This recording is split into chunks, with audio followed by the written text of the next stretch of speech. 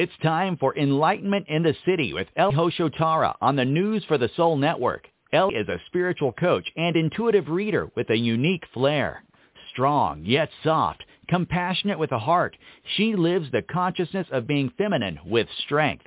Elle tells it like it is. Welcome Elle Hoshotara back to News for the Soul. Hi everybody, welcome to News for the Soul. I'm your host for this hour, Elle Hoshotara. Let's see, it's Happy Thanksgiving for everybody. Happy Turkey Day for those of you that celebrate it. For anyone around the world who's like, what the heck is she talking about? Look it up. I'm sorry. I'm not trying to be disrespectful. You know, people land and take over other people's land, and we celebrate with a turkey. So anyways, I don't know how else to explain it. So let's see here. Yeah, that's a positive vibe to start off on. Oh, and speaking of, let's talk about that. Let's talk about positive vibes and speaking your truth and dealing with it when other people can't. So there's a huge difference. So let's talk about these distinctions again. There's codependency, which is everything's about me, or everything has to be all about you, and I'm not allowed to have any power. And then there's interdependence, which is, well, you have power and I have power. But we're not using it to sort of like battle each other to the death over it. And you can work with people, but it doesn't mean you're getting thrown off path. It just means you're not trying to take other people off their path to meet your needs. It's not about bashing people to try to get needs met, which is extraordinarily common in codependency. So for anybody who's home to visit family, yay! If you got a codependent family, this is a show for you. But let's talk about that. So when we're talking about interdependency, it's you're whole and I'm whole, and we're not expecting other people to meet our needs. Now, does this mean you aren't allowed to have needs? No, that's codependent thinking. So codependent thinking is, you're not allowed to have your needs met, or else other people have to bend over backwards to meet yours, and you're not responsible. So the bottom line is in codependency, somebody's not responsible for something somewhere, and somebody else should accommodate it, regardless of the impact on the person. Now, if people don't have many resources, they think if they have too much codependency, what'll happen is they want it to make it bad and wrong because they think that's going to make other people meet their needs more. No, it just means that they're going out in the world with the same old codependent behavioral patterns at a complete and total loss of why they're being rejected. They can't figure it out. Nothing they do, quote unquote, seems to work. And it seems like they're always giving up their power to help other people. And when they don't, it seems to be bad and wrong. And so the conclusion often is that in some way, shape, or form, other people are bad if they're not meeting your needs, and you're bad and wrong somehow if you're not meeting their needs, regardless of the cost to you. And the people most roped into that tend to suffer the most, which is interesting. And sometimes, they feel like they're at the top of their game because they rule the roost in their codependent family, for example. But as soon as they step out in the world, they're facing lots of rejection, or they can't get the people that they actually want, i.e. emotionally healthy people. And it feels like people are always wearing on them, always asking too much, always getting in their way, et cetera. And they're always expected to accommodate that. But it's still the same codependent pattern. It's just somebody feels like they're at the top of their game, but as soon as they step out and they can't get needs met and they can't get the people they want, or you go to a networking event and there are people out there who are more advanced than you, and you discover that and remember that, then all of a sudden, somebody who's got a lot of codependency finds themselves back at the bottom of the barrel.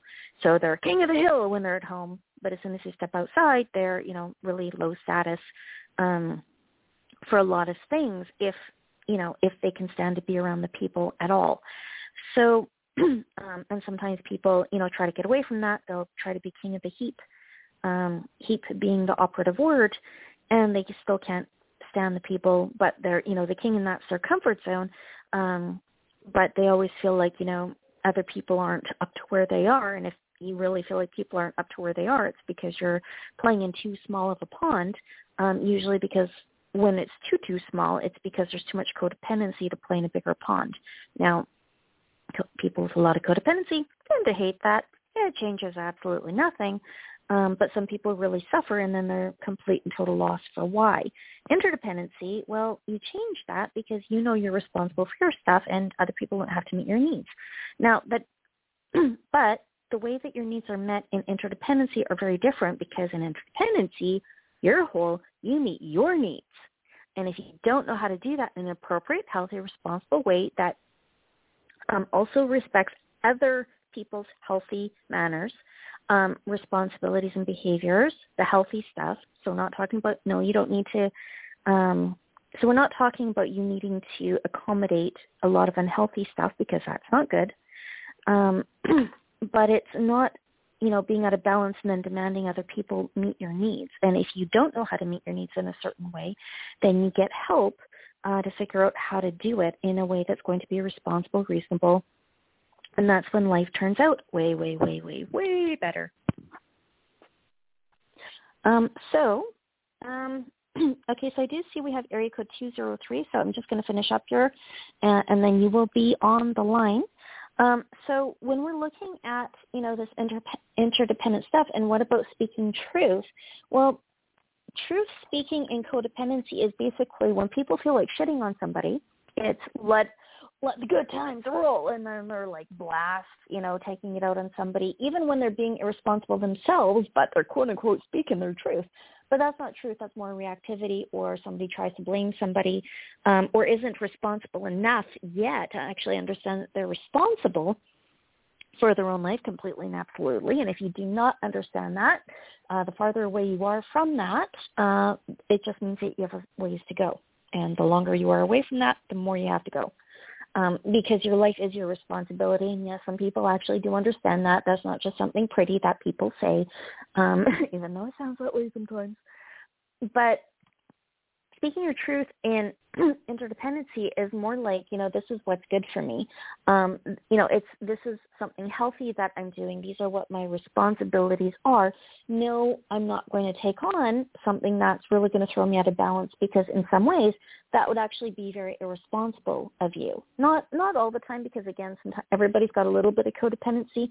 But from the interdependent spectrum, if you are going to be short on sleep and you're going to be groggy the next day, because somebody's had the 16th fight with their spouse, if you think you're a good person for staying up late all night talking to them for, the 16th argument, they won't go to therapy, they won't go for coaching, they won't get any help whatsoever, but your time is on demand and you're showing up at work and you're not being productive, even though people are paying you to, or you're letting clients down, etc. You're actually being irresponsible by being quote unquote unhelpful. Now, codependency says, well, that's not right, because you should help people. Yes, but it's a lot easier to help people that help themselves. And if people will not help themselves, you still have a responsibility to yourself and to the people around you who are willing to help themselves. You still have a responsibility to be responsible in your actions and your behaviors, including whatever projects you take on. And if you can't do it, quote unquote can't, you can. But if you feel like you can't, be responsible by taking on somebody else's stuff, that's because it wouldn't be responsible to take on other people's stuff. When we see a lot of the stuff in codependency, well, you've given up on people. No, that's not giving up on people. Refusing to, knowing that you have other responsibilities and that you're going to have other things in life that you need to push forward, and that they need to be responsible for their own lives is very different than giving up. Why do people think it's because when you start pushing things forward, you start to have other priorities. Now, sometimes people say that like it's just a pretty thing you say. You have priorities as an excuse for not being there for somebody, and that would be more codependent. So we're not talking about, shirking responsibilities. We're not talking about shirking emotional duties. Because that would be codependency. So it's not about, take from a friend, and then when they need you being like, oh, I have other priorities. Oh, I'm so deep. No, that's codependency. But, there's only so much you're going to be able to do if people aren't going to be willing to help themselves. And at some point, all you're going to be doing there is sitting there, poor baby, and saying, poor baby. Now, for some people, that is a path. So people who are in harm reduction, for example, those can be people that it may be their path to just be the types that just sit there and say, oh, I understand, and see it from the person's point of view, and that's it. You're not asking them of anything because somebody's at the point where they're not going to help themselves. But most people, including some of the people who are currently in harm reduction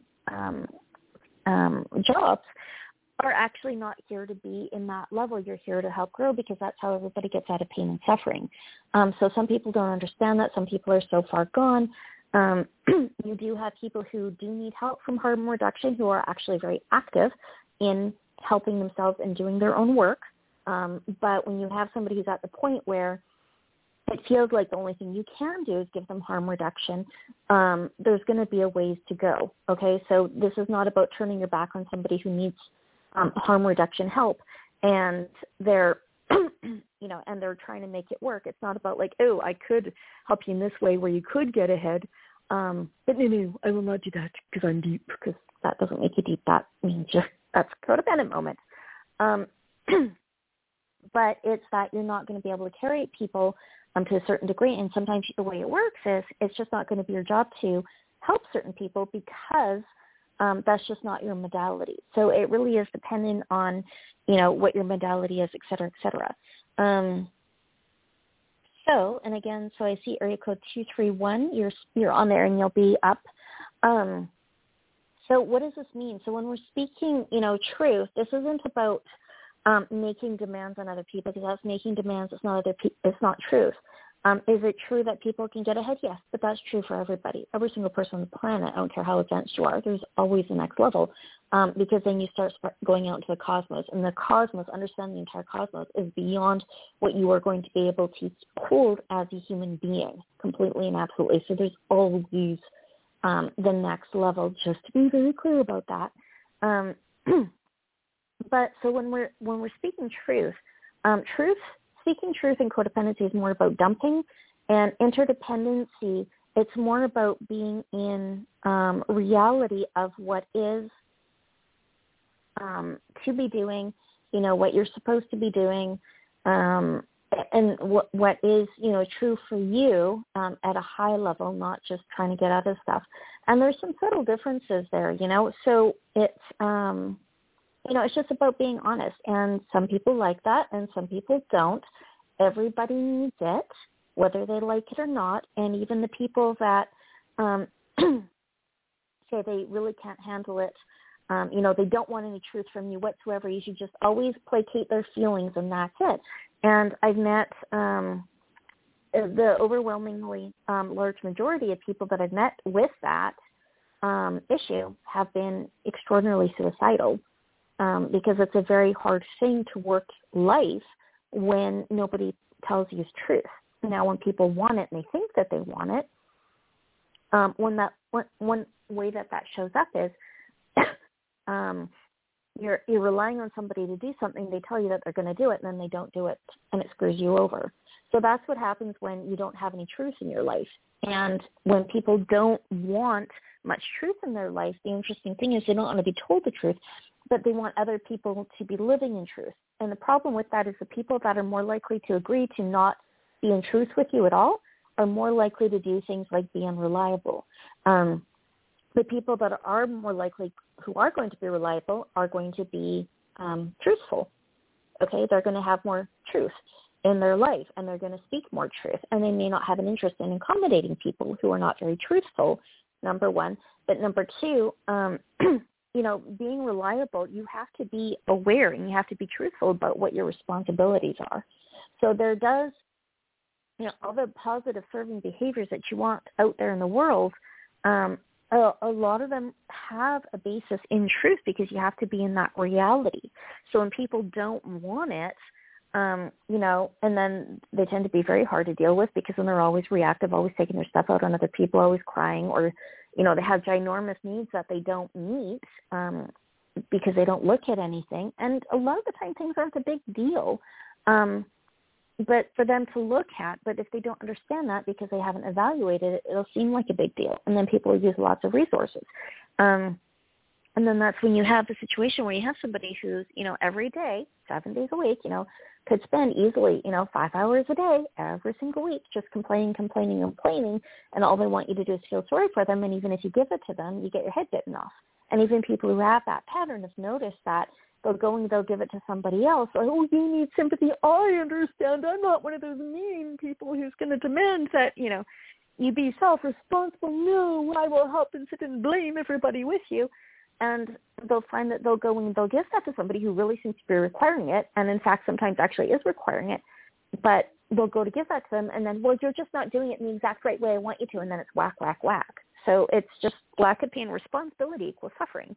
But when people don't understand that, or if they're too far gone into it, they'll actually be very avoidant of it, which causes them problems, but then they're demanding that other people around them be self-responsible, be reliable, be truthful, even if they don't understand that's what they're making demands for. So healthy behavior is all interdependent, and everybody needs interdependency. It's just not everybody wants to cooperate with it. And when people don't want to cooperate with it, some people get so far gone into not cooperating with it that they're going to bash, bash, bash.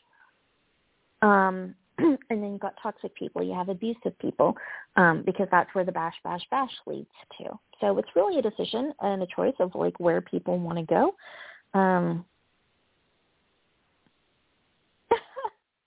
And speaking of, so let's go to the mailbag here. We have Leanne in California, and my partner does not see that he is a narcissist, and she's wondering if he's ever going to change.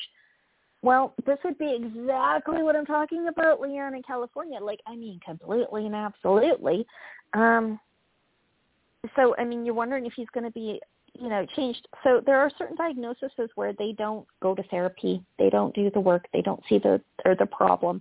I don't recall if a narcissist or not. I'm just telling you that. But here's the thing. If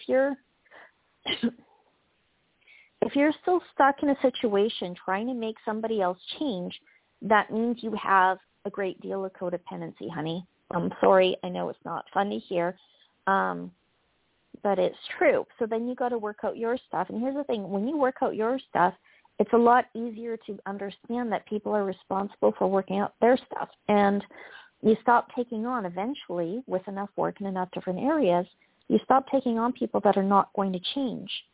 That are stuck to that degree, because you know how much work it takes to get out of it. And that's only if they're able and willing to, and not everybody is willing to.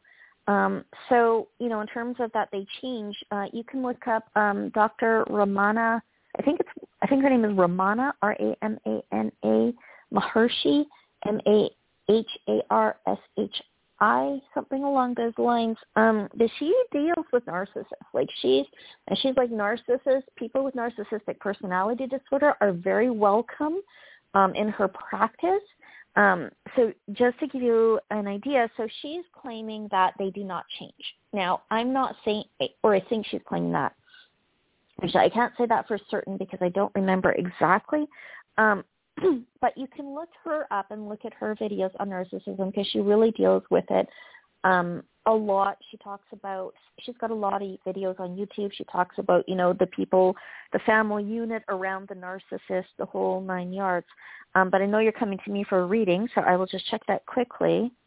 Not that I can see. I don't see that changing at all. Hold on here.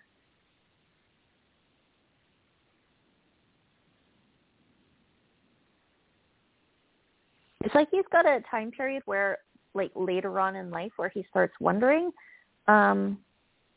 whether, or not he should make some changes. But then it's like it goes back and basically he goes to his deathbed with narcissist tendencies. That's not going to change. So I don't really, there's some wondering, but there's not really,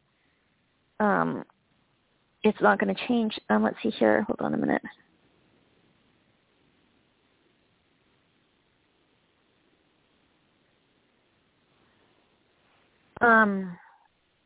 Yeah, so,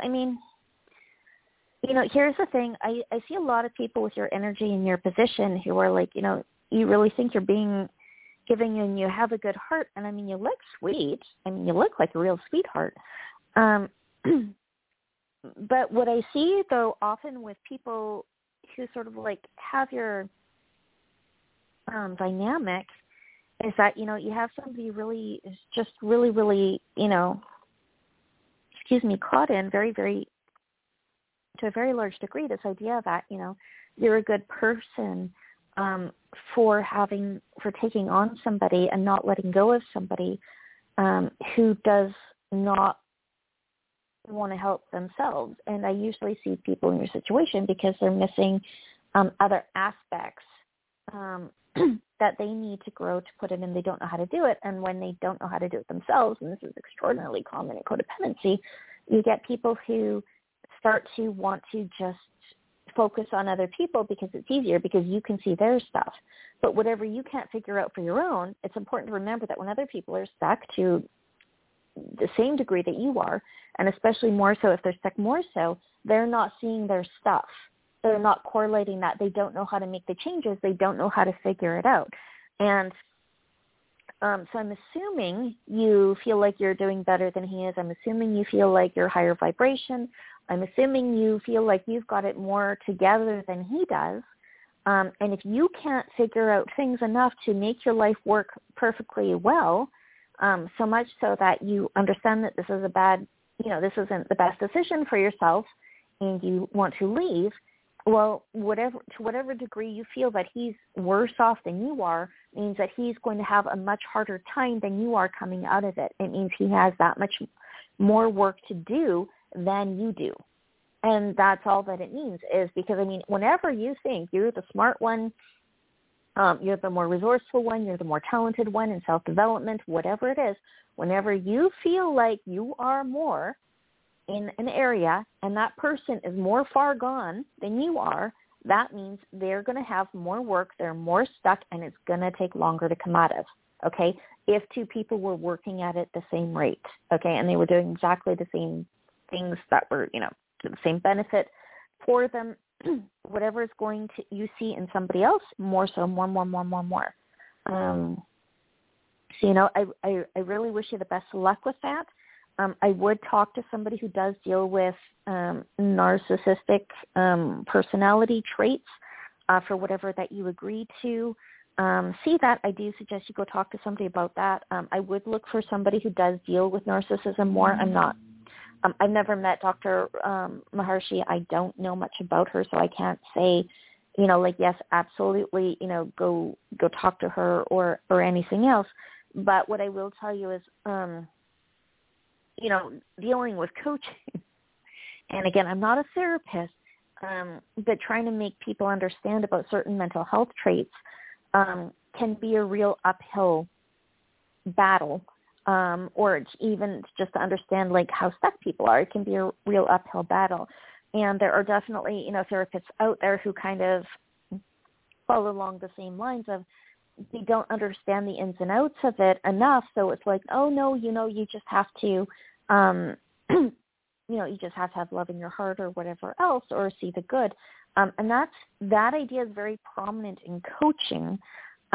Because coaching is about helping build skill set, but it's not about denying the dark side. It's just that in coaching, you're not processing the dark side unless you take in whatever training to do that. You are not processing the dark side. You are building up the love. Now, I understand that some people don't understand that, and that's when you get a lot of fake stuff out there that says, or makes it sound like you're not allowed to deal with the dark side or look at the dark side ever. No. When that stuff is going out for coaches, and this is one of the reasons why I tend to try to poke holes through a lot of the nonsense that's out there, you're not, as a coach, being more advanced or evolutionary by not noticing or being able to tell that a dark side is there and exists. But it can give that misimpression out there because coaching is more focused on helping you how to build a skill set for where it's there to whatever degree that it's there. It's not about being out of reality. And sometimes there are therapists who don't understand that either, about how far you could go to get out of it. So as a result, I've met a lot of therapists, psychiatrists, et cetera, psychologists who I've done self-development training with who do that because they understand that there's more to what they've been taught. And so they're going through the self-development and they're using that in their practices and they're using that with their clients. And some people have, coaching certifications because of the advanced skill set that you get from coaching. And this is really important to understand. But it does not mean that there's not a dark side there. And so dealing with somebody who who very definitely deals with narcissism, would be a really good person to see in terms of like therapy, etc. And then that should get you a lot more answers. And you also want to get people that are dealing with trauma. So you're looking for somebody who's got a somatic background. That's also really important to understand to help you make those changes. So good luck with that. Let's see. So, and then we got a lot of codependency in here right now. Let's see here. Okay. So we have Haley Newark. She wants to know if her husband's going to agree to counseling. So one moment here. Well, here's the thing, honey. He'll agree to it. He's not going to do it. Like, he might go there, but he's just going to kind of sit there. And the thing is, like, you can't really force other people into counseling, into coaching, or into anything else.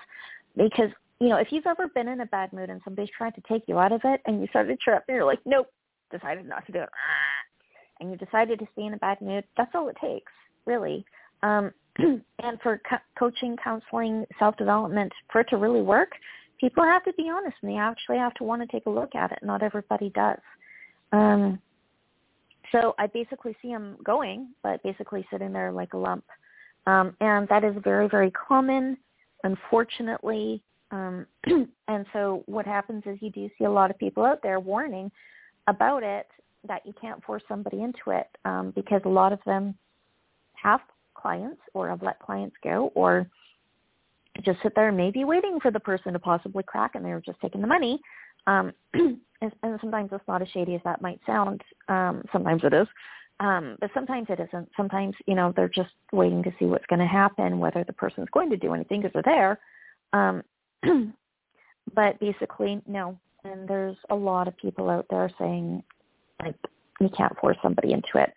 So I really wish you the best of luck, honey, but I don't see a difference in that at all. And we have Brenda in Idaho. She wants to know what she could do to feel more secure on her own rather than gravitating to codependent relationship scenarios. Yes, and it's Brenda up for the win. Woohoo! Okay, Brenda, I love this because you know what? That shows growth, right? It shows that you're understanding, like, this is going to screw you over because it does. So let's see here. One moment. Brenda in Idaho.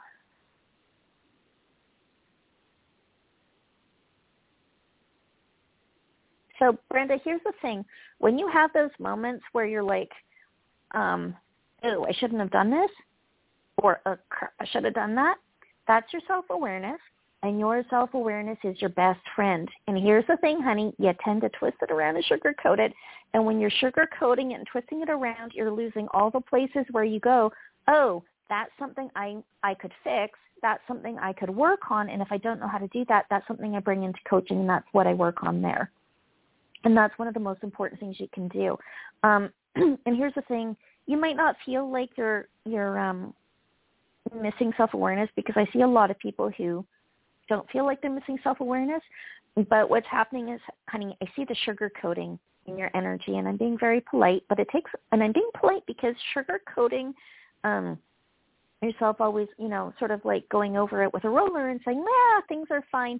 It does take a toll on your energy, and it does turn your energy, and it's, people can feel it, honey. I really want to be clear about this. And you see this, right? This attitude, same attitude with the cool girls who are like, oh my God, it's like, oh yeah, it doesn't matter. Oh yeah, drink with my friends. Hey, you know, and it's like, and they're really cool, and they're just, you know, and they got the clothes and they got the hair, and, you know, they're hanging out at the clubs every weekend, but you can really feel this shell that's going on to them. And sometimes, like, they're just so far out of it. They're like, you meet them at a networking event, you're like, hey, how's it going? And they're like, oh, great. Did you have a good lunch? What did you have for lunch? You're like, well, I had yummy. Oh, that's so good. It sounds so delicious. And it's like, I didn't even finish answering the question. Like, if you don't want to know, I'm okay with that. I don't need to tell a complete and total stranger what I had for lunch. It's really not high on my list of priorities. But then don't ask. But there's like this very false sense of dealing with them. And then what happens is they pick other people that there's a very false sense of dealing with, right? So, and that becomes sort of like the norm, where they're sugarcoating it. And then when you're sugarcoating it to that degree and you're glazing it over, So, and it's Tia in Chicago, and she's listening down. She'd like an answer, please. So I will get to you, Tia. I do hear you just right after this one. So, Brenda, so when I'm seeing that sort of thing, what happens is if you're icing over too much stuff in yourself, you're going to ice it over in other people. And this is why you get the really hot girl, right? Like the really cool hot girl. And she's like, oh, it's not a big deal. And she's like, with this guy, and maybe he's very athletic and stuff like that. And she's like, oh, babe, what are we going to do this weekend? And he's like, wiping his face. He's like, I don't know. And she's like, oh, it's okay. We'll figure it out. And it's like, so, you've been dating for 3 years and a permanent plan. So we just don't talk about things like that, because if you're cool, you don't talk about things like that, like making sure. And this is the codependent version of cool. I really want to be clear, because some people are cool and they're freaking awesome. But that's the interdependent aspect of cool. But when people are cool in codependency, when they get involved, they don't even find out if the person wants children or not. And then they don't talk about it or have that conversation for 3 years into a relationship. And I'll tell you, I've met so many cool girls who are really pretty. They're very successful. They're very driven. They got the clothes. They got the life. And they've never been married. And I see that time and time and time again. And they keep meeting guys that, on paper sound great. And they've got the clothes, they've got the lifestyle, they're setting, but they're not getting a commitment.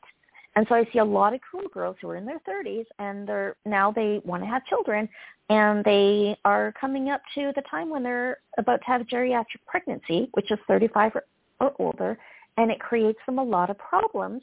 Because they start freaking out because they miss their window of opportunity. Why do they miss their window of opportunity? Because if you're the cool girl in codependency, you don't have conversations with the guy that you're dating to find out if you're on the same page or not. Does he want kids? Does he want to be married? In the very least, it's cool and acceptable, even in codependency, say, what's your 5-year plan? And they won't even do that to say, and then if he's lying to them and they can tell he's lying, well, you're just supposed to ignore it if you're the cool girl in codependency. And, honey, you got this flavor in spades of like this ignoring. So what happens is you'll get two cool people who end up in court because they do finally get married, they have kids, they get divorced, and then the shell starts to fall off because they start to see who the other person is, because now they're starting to fight for what they want. And all the places that they feel let down that they never voice, because if you're cool, you don't have those conversations. And then they're taking it out in divorce court. And they're like, what happened? I don't know him at all. Or he's like, she's vindictive and she's, manipulative. And it's like, really? And these are the things that people find when they're consistently glossing over and not having those real conversations. So for you, it's really important to look at like what actually is to the degree that it is, and to have those conversations. And it doesn't mean tackling a guy on the third date going, are you going to marry me? Because you don't know on a third date. But if you do want to get married, if you want to have kids, for anybody who's in that position or whatever it looks like, if you want that long-term relationship, and by the third date, it is fine to ask that, so, and what is your 5-year plan, especially if you get older, where do you want to live in the world? Where do you want to retire to if you're older? All these sorts of things are very important questions to ask. And if they say they don't know, here's the thing. It is normal to have time periods in your life where you don't know. But the older you get, the more you should know yourself. And if somebody doesn't know whether they want to have kids or not, I have news for you. I've met guys who are in their early 20s, 22, 23 years old, and they already know whether they want to have children. And actually know, not just saying it, they actually know, and they're not afraid to voice it.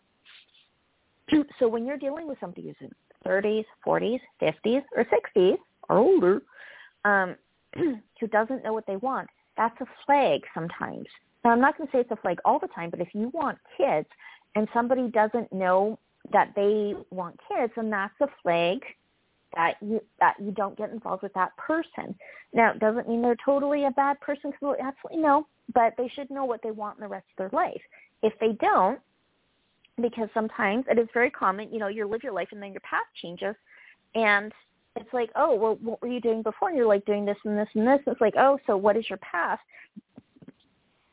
And they say, well, I don't know. Okay. So what excited you before about it? And they're like, well, they were doing this, and it doesn't really sound like much remedial job. It's like, what did you feel your path was then? And they're like, I don't know. They've never known. Then that's a red flag. Okay. Now, does this mean it's a red flag where somebody's horrible and they're mean? Not necessarily, but you want people who know what they're doing and where they're going in life. And if they don't know that, that's a red flag. And the reason it's a red flag is because you don't know what you're going to end up with. And again, so not all red flags are like big danger zone signs.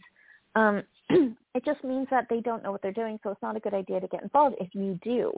If you don't, you just can get taken on a ride and you're never going to know. The other reason where it does become a red flag is in a warning sign, like burp, burp, burp, not that one, is because some people are too far gone into codependency to be able to have a healthy life with.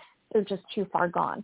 And when people consistently don't know what they want, that can be, that it is a sign sometimes that they're at that level of like just not going to be capable and feasible.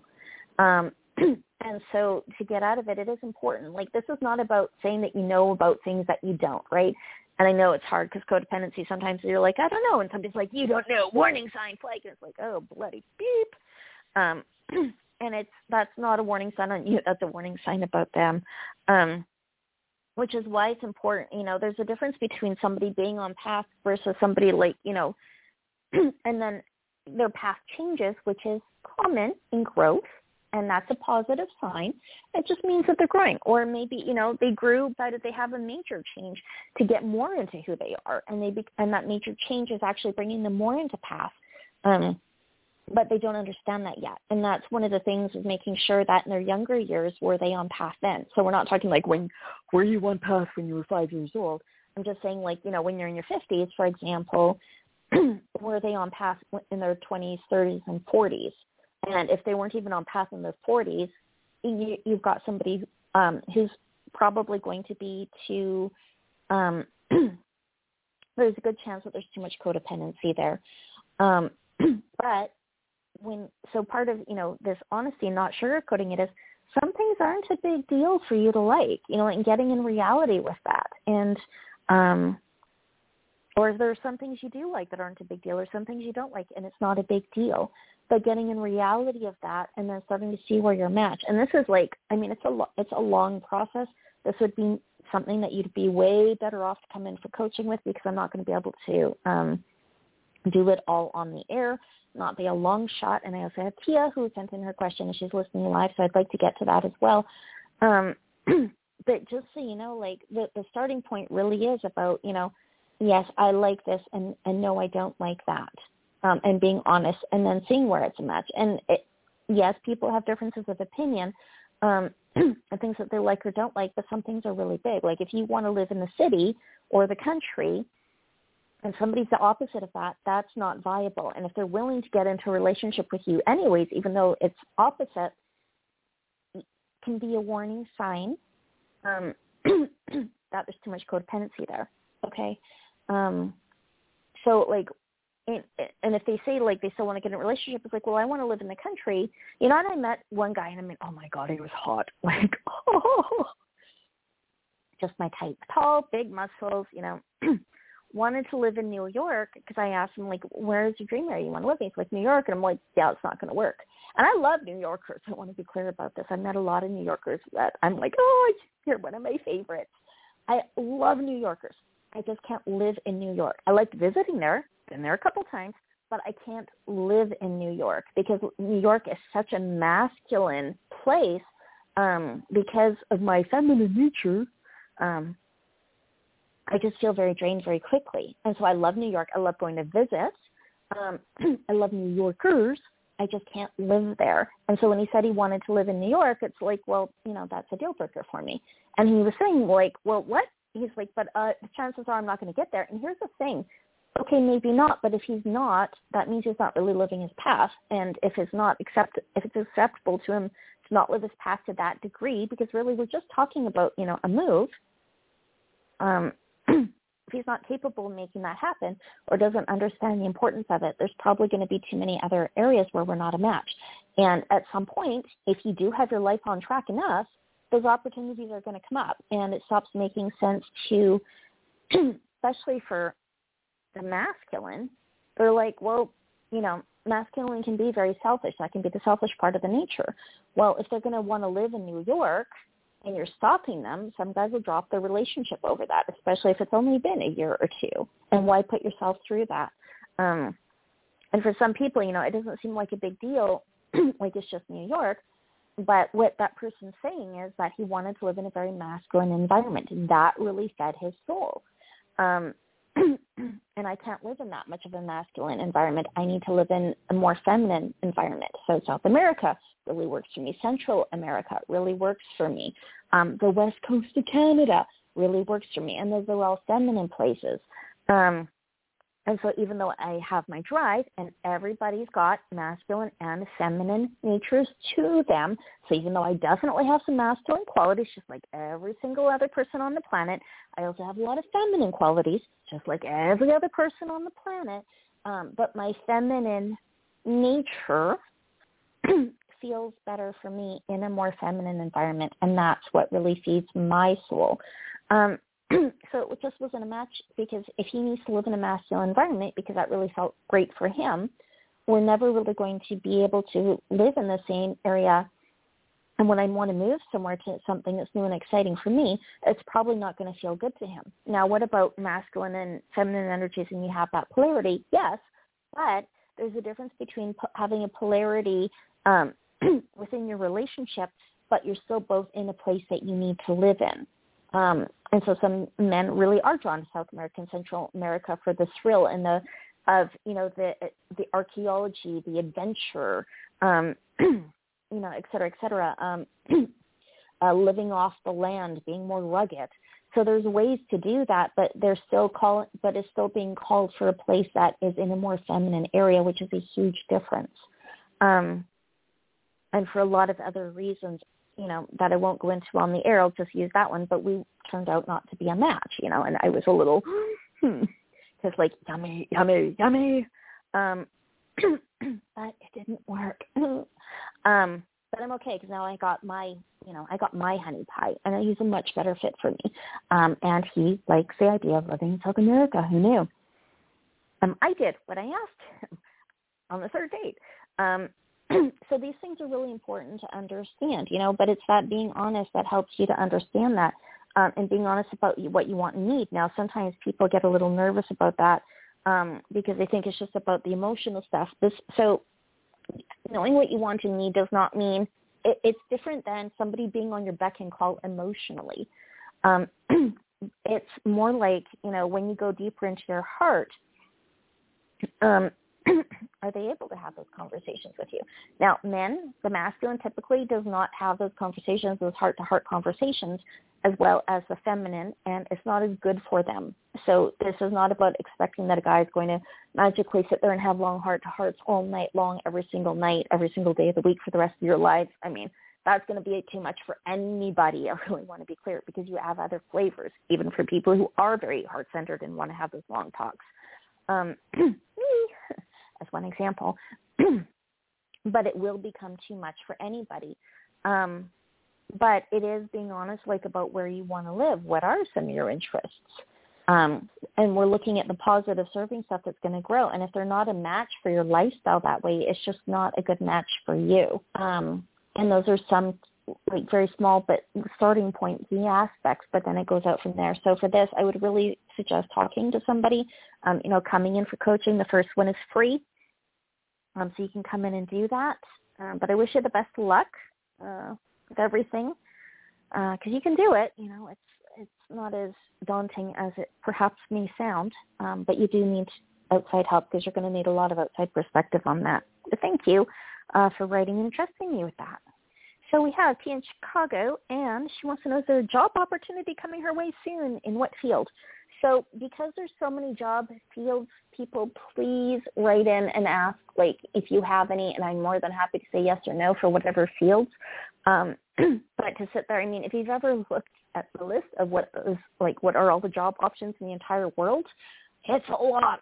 And so I do need, the handy dandy list. And I because I'm on the air and the show only lasts for 55 minutes, I can't sit here and try to remember every single last thing. It doesn't work, and they don't tell me that information up front normally. It's more like I know of it, and then I can check to see whether they're matched, and then they'll give me the information, but they don't usually say acupuncturist as an example. So is there a job opportunity coming her way soon? So a moment here, Tia in Chicago. The show about codependency. I would really suggest making and double checking, because the amount of codependency I see in it, I do not like. So yes, but a lot of codependency there. So if you do decide to take it, this is probably what Elle was talking about.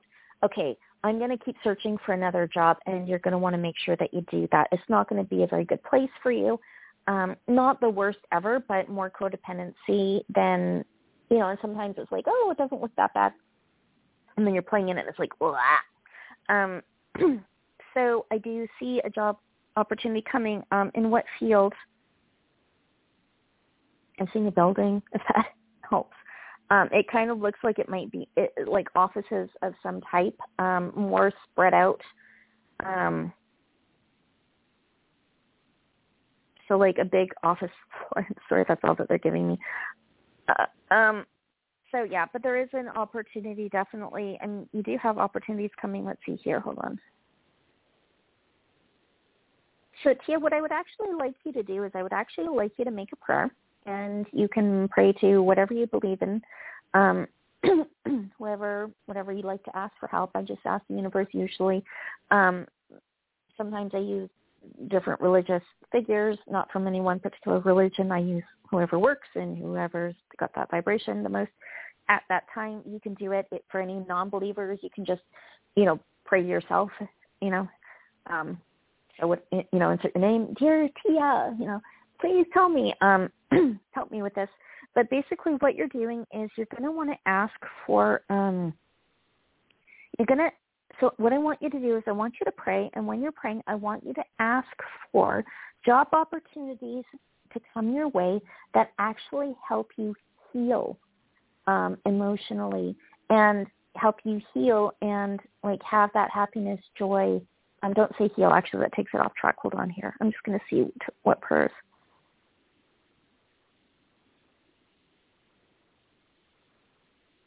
So what I want you to do is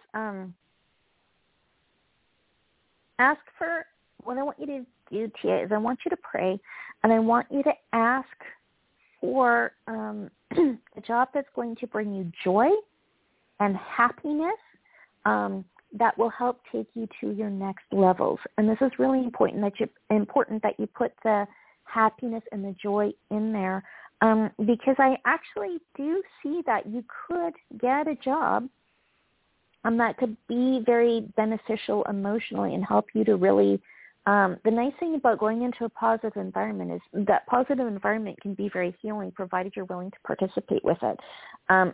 If you're willing to open and use all your good stuff in it, part of the healing process is putting those serving behaviors out there in the world, and they actually start to work. And that kind of opportunity is out there, but you have to ask for it. And then it can really, really be beautiful. And I'm actually very happy for you. So good luck with that. And yeah, if you want to write in and say these are my top things, interests, you want to do that and say would I be good at this, this, this, and this, then I'm more than happy to do a read for you that way. But I mean, acupuncture starts with A, it goes all the way down the list. So good luck with that, and I really wish you well. And let's see, so we're almost at the top of the hour here. We have Pat in Boston. Am I on the right path for her highest good? So Pat in Boston. Oh, well, different Pat. Hold on here. Not Pat in Boston. Gee, so one moment. Pat in Boston. Are they on the right path for their highest good? So 1 minute here. It's just going to be really quick for 3 minutes to the top of the hour. 1 moment here.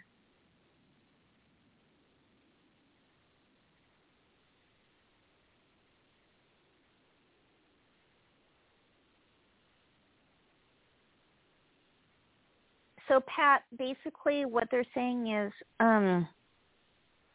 being on path is really good.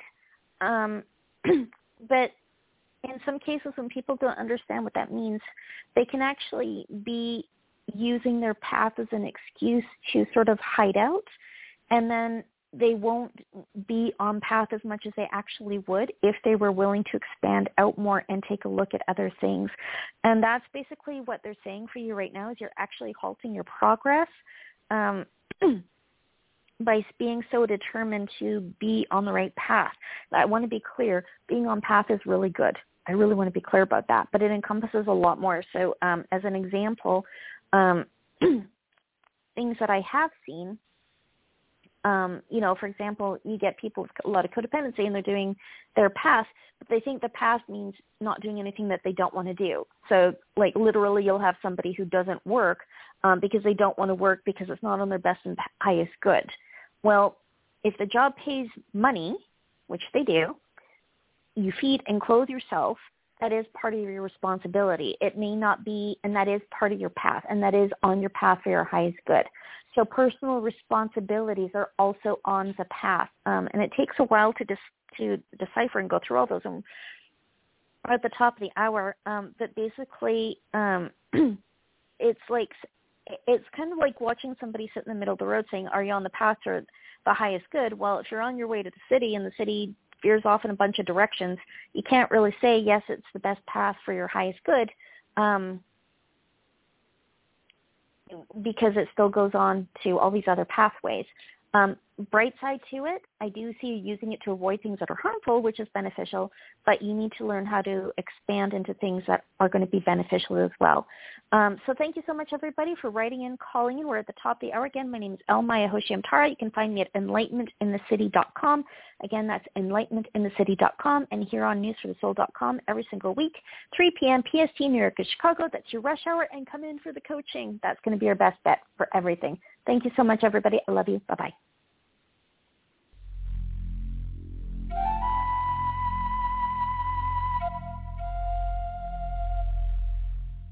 Hear all of our previously aired broadcasts of News for the Soul online at newsforthesoul.com. Now let's get back to the show.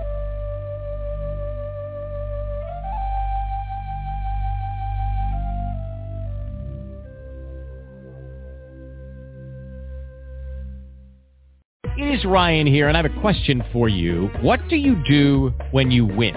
Like, are you a fist pumper, a woohooer, a hand clapper, a high fiver? I kind of like the high five, but if you want to hone in on those winning moves, check out Chumba Casino. At ChumbaCasino.com, choose from hundreds of social casino-style games for your chance to redeem serious cash prizes. There are new game releases weekly, plus free daily bonuses, so don't wait. Start having the most fun ever at ChumbaCasino.com. No purchase necessary. VGW. Void where prohibited by law. See terms and conditions. 18+.